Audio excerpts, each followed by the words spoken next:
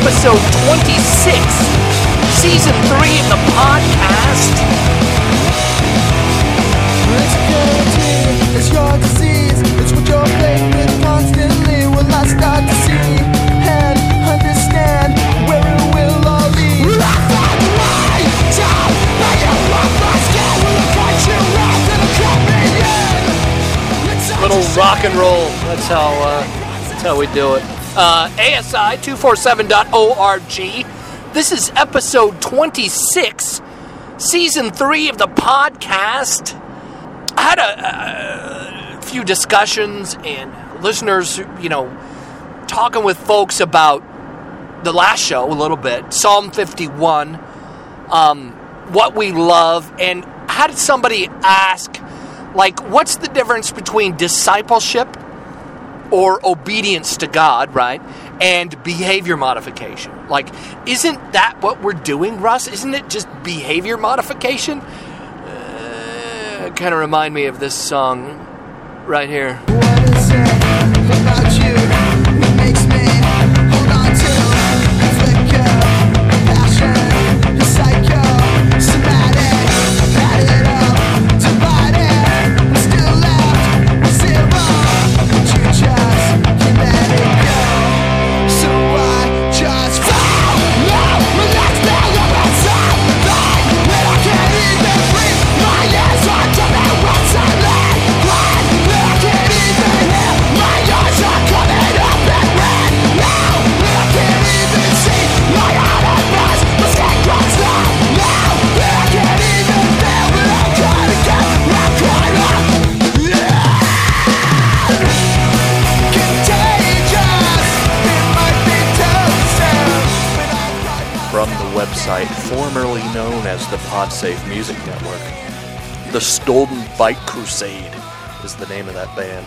The song is called The Healing Process, and it's a very appropriate song for the topic today. Step 6. I think it's called Music Alley now. It's no longer PodSafe Music Network.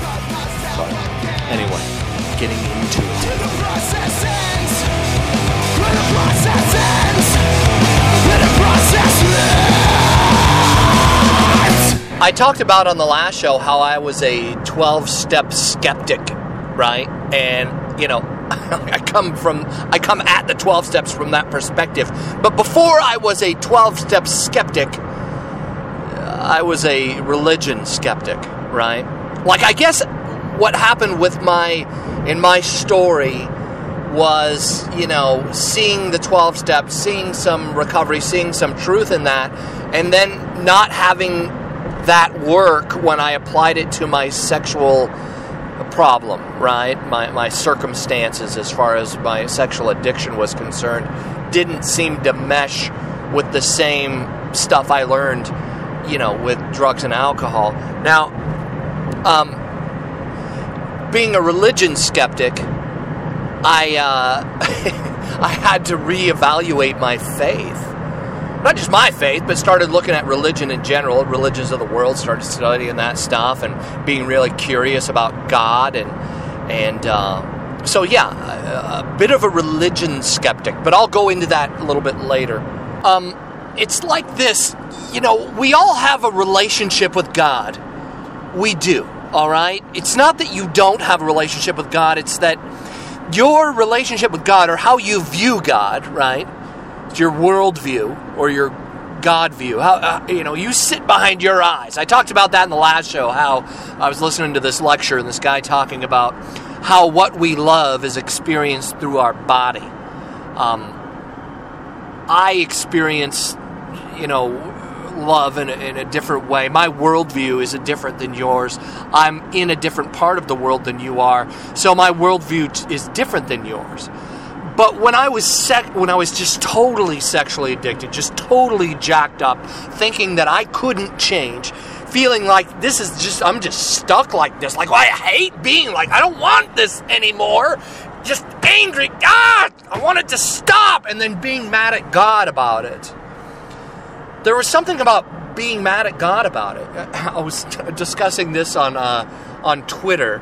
There's a hashtag called BodyLife, which if you tweet, I encourage you to check out, maybe hang out there.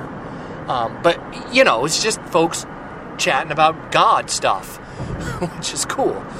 Christians, right? People talking about, and some that aren't. You know, people, anyway. So, in Body Life, we're talking about, you know, this thing with anger. At least I was.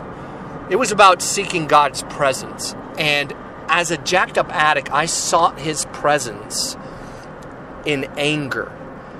And, you know, I also sought it by getting around other people, getting around other Christians, getting around other guys with the same worldview I had, or at least, you know, being willing to learn. Because I'll be honest, I didn't know if I was a Christian anymore. I just kind of gave up on the whole thing, faith and God and all of it. I really didn't go all the way to atheism, right? I checked out atheism, to be honest, you know, kind of looking at it. I just don't have enough faith to be an atheist. Right? It just seems all very shallow to me. Like, you don't go to the premise. I'm a premise guy. Like, let's get to the premise. You know, you want to talk about how everything involved. That's great. C.S. Lewis believed some of that, and he was a very devout Christian. Now, how did it all start? You know, let's go to that. Well, there was a big bang, and there was gases. All right, where did those come from? All right, I'm that guy. You'd be mad at me. That's why I didn't, you know, if I went to college, I probably wouldn't get very good grades because I'd be asking those kind of questions. Anyway, so my faith in seeking God was like that, right? Was kind of angry, asking questions and talking to folks that knew more about the Bible than I did. And talking to guys who were like jacked up addicts, you know, and loved Jesus, and like that kind of confused me. Like, why would you love Him? Doesn't He hate you, right? Like, didn't you do really bad stuff and sin against His people and hurt people, you know, like I did? I was talking about myself, basically. So, you know, that was part of seeking God, okay? Psalm 51 is David having a relationship with God and being, how would I put it, subservient to God. He's bending his knee to God. He's sorry, really, you know, really sorry about what he did after he got caught, which I find ironic and very honest about the story, by the way. You know, if the prophet Nathan wouldn't have just busted David right there in his sin, would he just have continued on into self-destruction? We don't know. But the story plays out how it plays out, and David in Psalm 51 writes this song. That's what it is, man. It's like a blues tune, man, and it's a song pouring out to God in sorrow. We live in a different time, you know. The Old Testament points forward to Jesus. Jesus paid that debt that David totally felt, you know. So when it comes to changing our behavior, it's not that, you know, when I say behavior modification, you know, some of this stuff, it's good. I mean, it's good to have instruction and knowing what to do and where to go. And I talk about some of that stuff, like, you know, from Every Man's Battle, those guys, you know, talking about bouncing your eyes and not soaking in images of women, that, you know, turning them into like a piece of meat and drinking in that image, that lust, right? Those kinds of disciplines. Watching your thought life. When a fiery arrow hits the flammable carpet in your mind, you're getting good at putting that out before it spreads. You know, however many fiery arrows come flying through the window, getting good at putting out those flames, right? You get a thought, hits your mind, you choose to do something with it. And, you know, those are some of those disciplines I talk about. But, again, is that behavior modification? Why did I do it? And I unpack a lot of that in some of those early shows. Why did I start to take this thing on, you know, fight sin in my mind, in my body, right? Because my body loves God. My body realized, right, my heart, my spirit realized that God wants good for me, because I used to think he hated me and wanted bad for me and was punishing me, right? I used to think that, all right? God the Father punished Jesus. I mean, Jesus went through and paid for the bad stuff that I did. And that's substitutionary atonement, theologians call it. I mean, realizing that, having that collide with my heart, woke me up in a way that I could love God. And out of my love for God, start to take this thing on. Does that make sense? It's not that I just do it just to change my behavior so I'm not a sex addict anymore. And this isn't just behavior replacement therapy or love replacement therapy. But we will bend our knee, right? I mean, we all bend our knees to the things we love. So, loving the creator of those things, not demonizing sex, saying sex is bad, but loving God, thanking him for the gift, and realigning my heart with him so I can enjoy his creation, enjoy the stuff he made, and not be owned by it. Does that make sense? And that brings me to the show topic, which is step 6 in the 12 steps. We're entirely ready to have God remove all these defects of character. Now that takes some review, doesn't it? Because it sounds like God's supposed to do it for you. It's almost what that insinuates, step 6, if we don't understand the steps previous. Again, step 6 says, we're entirely ready to have God remove all these defects of character. So, steps 1 through 6, as I see it, right, according to Russ Shaw. Anyway, I'll just read them. So, step 1, we admit we are powerless over our addiction, that our lives had become unmanageable. Step 1, I love step 1. It's kind of the, for me, it's the I'm not God step. It's bending our knee in submission to the fact that we don't have everything under control, that we are not the captain of our own ship, that we can't fix ourselves, right? That we have this thing that is ruling and reigning in our lives. That's step 1. Step 2, came to believe that a power greater than ourselves could restore us to sanity. This is the higher power step, right? Like there is a God, there is a creator. I'm creation.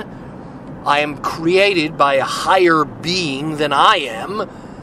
It's kind of like a sequel to step 1, right?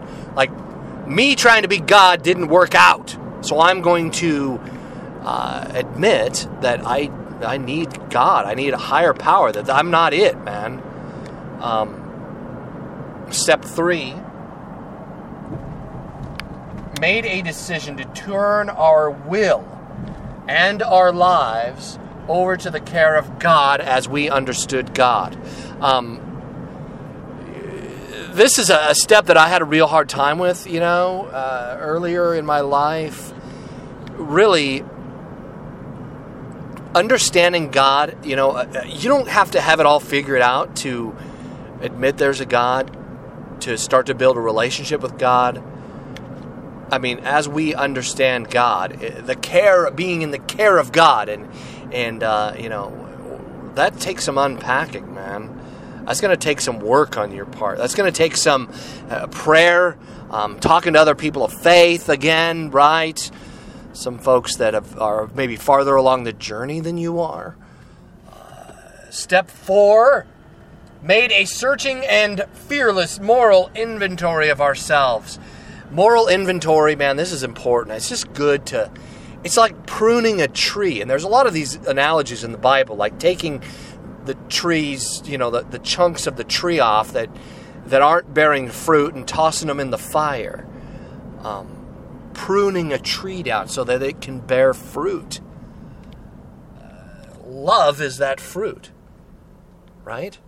Without love, our lives are fruitless, and it's just more junk that needs to be tossed in the fire. So, a moral inventory, this is a really good discipline to sit down. It's kind of like writing out the family tree of your life, of your morals, of the things that you do, don't do, of the person you are. And then you can see what parts maybe need to be pruned, right? Step 5, admitted to God, to ourselves, and to another human being the exact nature of our wrongs. All right, this is confession. Yes, you talk to God about it, and that's great. But also, you're opening up to another person. You're going to admit the affairs that you've had. And listen, does this mean you blurt it all out to your wife in one night? No. I think that may take some time to get to that point. You may need to sit in an office with a pastor or a counselor and unpack it there with a mediator present. I think that's important. That's the Bomb Squad. I did a bunch of shows on that. But man, confessing it's so important. And then step 6, we are entirely ready to have God remove all these defects of character, which He will do when we're honest with ourselves, honest to God and to other people. The truth is, we can't fix ourselves, and that's a big part of step 6. Yes, there are attitudes we can adopt, there are steps that we can take, there are behaviors, that we can change, right? That we can be aware of and start to take some disciplinary action towards the things that we do. But bottom line is we have a relationship with our addiction. I've talked about the red lizard analogy on this show for years, and it's a good refresher. I don't think I've ever done this, though. I'm going to actually read from C.S. Lewis's book, The Great Divorce, the part of the book where the red lizard story appears, because I think it's important, and it also shows how we're ready and willing to let God remove our defects of character, right? Okay, check this out. This is like kind of a scary Halloween story, being as it's October as I'm recording this. It's about ghosts. I saw coming towards us a ghost who carried something on his shoulder. Like all ghosts, he was unsubstantial, but they differed from one to the other. Some as smoke, others whitish, but this one was dark and oily. What sat on his shoulder was a little red lizard, and it was twitching its tail like a whip and whispering things in his ear. As we caught sight of him, he turned his head to the reptile with a snarl of impatience. "Shut up, I tell you," he said. It wagged its tail and continued to whisper to him. He ceased his snarling, presently began to smile. Then he turned and started to limp westward, away from the mountains. "Off so soon?" said a voice. The speaker was more or less human in shape, but larger than a man, and so bright that I could hardly look at him. His presence smote my eyes, on my body too, for there was heat coming from him, as well as light, like the morning sun at the beginning of a tranarious summer day. I don't know that word. A tranarious, I don't know. Lewis is British, so here we go. "Yes, I'm off," said the ghost. "Thanks for all your hospitality, but it's no good, you see. I told this little chap," here he indicated the lizard, "that he'd have to be quiet if he came, which he insisted on doing. Of course, his stuff won't do here. I realize that, but he won't stop. I shall just have to go home." "Would you like me to make him quiet?" said the flaming spirit angel, as I now understood. "Of course I would," said the ghost. Then I will kill him, said the angel, taking a step forward. Oh, look out, you're burning me. Keep away, said the ghost, retreating. Don't you want him killed? ? You didn't say anything about killing him at first. I hardly meant to bother you with anything so drastic as that. It's the only way, said the angel, whose burning hands were now very close to the lizard. Shall I kill it? Well, what's a further question? I'm quite open to consider it, but it's a new point, isn't it? I mean, for the moment, I was only thinking about silencing it, because up here, well, it's so damned embarrassing. May I kill it? Well, there's time to discuss that later. There's no time. May I kill it? Please, I never meant to be such a nuisance. Please, really, don't bother. Look, it's gone to sleep now, on its own accord, but I'm sure it'll be all right now. Thanks ever so much. May I kill it? Honestly, I don't think it's the slightest necessary for that. I'm sure I shall be able to keep it in order now. I think that the gradual process would be far better than killing it. The gradual process is of no use at all. I love that. Don't you think so? Well, think it over. What you've said very carefully, I honestly will. In fact, I'd let you kill it now, but as a matter of fact, I'm not feeling frightfully well today. Another excuse. It would be silly to do it now. I'd need to be in good health for the operation. Some other day, perhaps. There is no other day. All days are present right now. Get back, you're burning me. How can I tell you to kill it? You'd kill me if you did. It's not so. Why are you hurting me now? I never said it wouldn't hurt you. I said it wouldn't kill you. Oh, I know. You think I'm a coward. But it isn't that. Really it isn't. I say, let me run back by tonight's bus and get an opinion from one of my own doctors. I'll then come again in the first moment I can. This is the moment that contains all moments, said the angel. Why are you torturing me? You are jeering at me. How can I let you tear me to pieces? If you wanted to help me, why didn't you kill the damn thing without asking me, before I knew?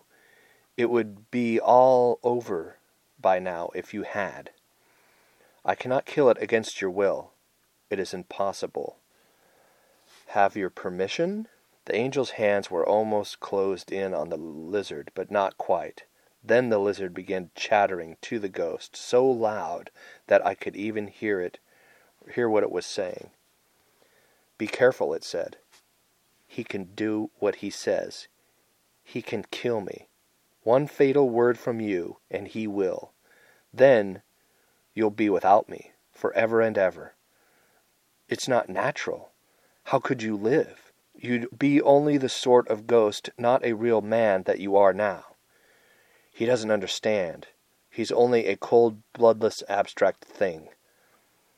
It may be natural for him, but it isn't for us. Yes, I know. There are no real pleasures now, only dreams. That's very, very... I'm sorry, I'm stopping right here, but that's very profound to our internet culture now. This was written in the, 50s, 60s?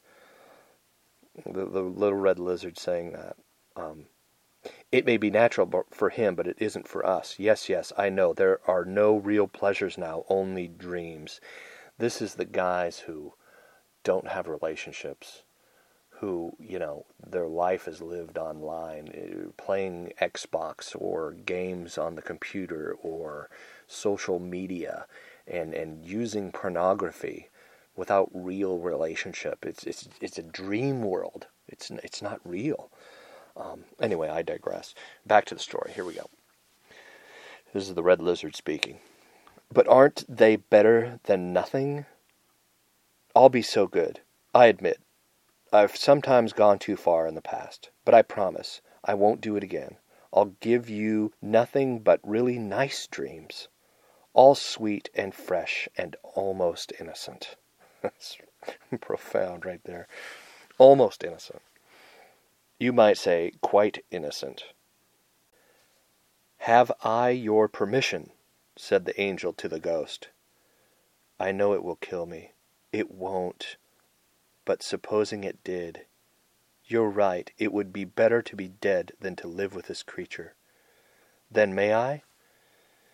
Damn and blast you. Go on, can't you? Get it over with. Do what you like, bellowed the ghost, but ended whimpering, God help me. God please help me. The next moment the ghost gave a scream of agony, such as I'd never heard on earth. The burning one closed his crimson grip on the reptile, twisting it while it bit and whirled, and then flung it broken back onto the turf. Ow, that's done it for me, gasped the ghost, reeling backwards. But for a moment I could make out distinctly, then saw, between me and the nearest bush, unmistakably solid, but growing every moment solider, the upper arm and the shoulder of a man. Then, brighter still, and stronger, the legs and hands, the neck and golden head materialized while I watched. And if my attention had not wavered, I should have seen the actual completing of a man. An immersed man, naked, not much smaller than the angel. What distracted me was the fact that the moment something seemed to be happening to the lizard. At first I thought the operation had failed. So far from dying, the creature was still struggling and growing bigger. As it struggled, as it grew, it changed. Its hinder parts grew rounder. The tail, still flickering, became solid tail of hair that flickered between huge glossy buttocks. Suddenly I stared back, rubbing my eyes. What I stood before me was a great stallion. I've never seen silvery white, but with a mane tail of gold. It was smooth and shining and rippled and swelled with flesh and muscle, whinnying and stamping with its hooves. At each step the land shook and the trees dindled. The new-made man turned and clapped the new horse's neck. It nosed its bright body. The horse mastered each breath with its other nostril. The new-made man turned and clapped. The horse and the master breathed into each other's nostrils. The man turned from it, flung himself at the feet of the burning one, and embraced him. When he rose, I thought his face shone with tears, but I have been only liquid love and brightness, and I had not long to think of it. In joyous haste the young man leaped on the horse's back, turning his seat and waved farewell, then nudged the stallion with his heels. They were off before I knew well what was happening. There was riding, if you like. I came out as quickly as I could from among the bushes to follow them with my eyes, but they are already gone like shooting stars far off the green plain, as soon as among the foothills of the mountains. Then, still like a star, I saw them winding up, scaling what seemed to be an impossible steeps, and quicker with every moment, till the dim brow of the landscape, so high that it must have strained my neck to see them, they vanished, bright themselves, into the rose brightness of the everlasting morning. It's a beautiful story. The red lizard of lust, it's been called. God does it. We ask him to remove it. And this is kind of that one day at a time type of thing, right? Like, it takes our submission of it. It's a spiritual thing, man. It's more than a cognitive thing. It's more than a behavior thing.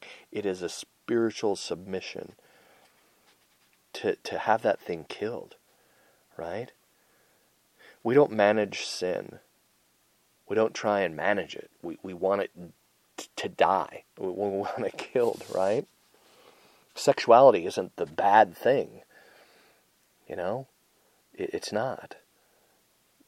In it is the pull of relationship, the pull of committed, family and riding into the future, right? But God has to do the work, right? God does the surgery. God rips the red lizard from our shoulder when we think we can't live without it. We think that without it, somehow we're going to die. It's simply not true. I speak from experience here. I love you guys. I'm going to leave the show right there. Something to think about. Something to digest. My name is Russ. The website is asi247.org. Donations, man, if you could leave a donation to get through the fall-winter area, help pitch in some gas money to keep the podcast rolling, I would certainly appreciate that. You can do that on the website, asi247.org. Till next time, again, thanks for listening, and keep me in your prayers. I'm praying for you guys. Just a lot of, again, coming up against resistance. I had somebody tell me when I started the podcast years ago that you're picking a fight with the devil, right? So I should expect some resistance.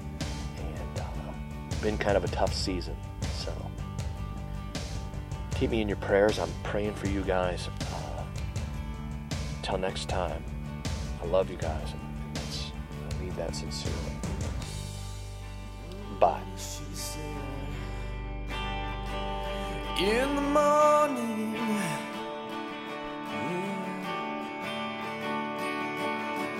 I wanna see your smiling face when I wake up next to you.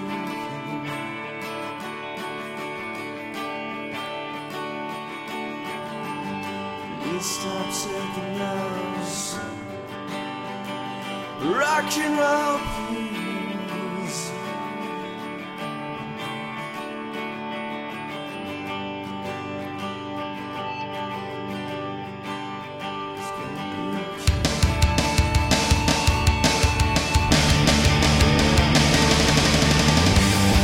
Wake up, she said. Please wake up in the morning. 'Cause I love you more than anything. And it looks down at my eyes. Says it's not your time. It's not your time to go. Yeah, yeah, yeah, yeah, yeah, yeah,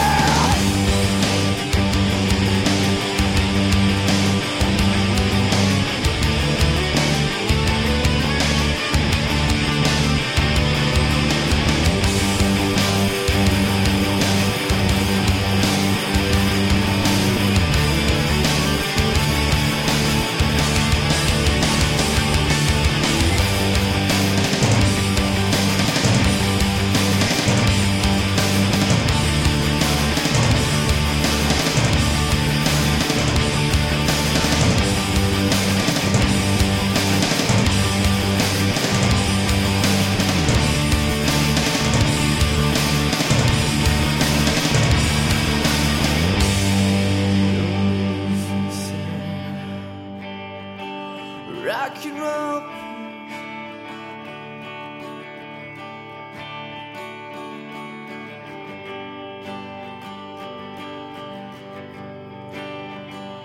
Rock and roll, please.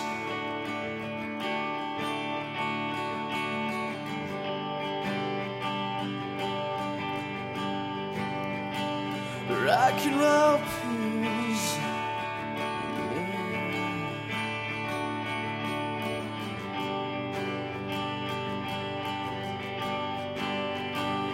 but I cannot repeat.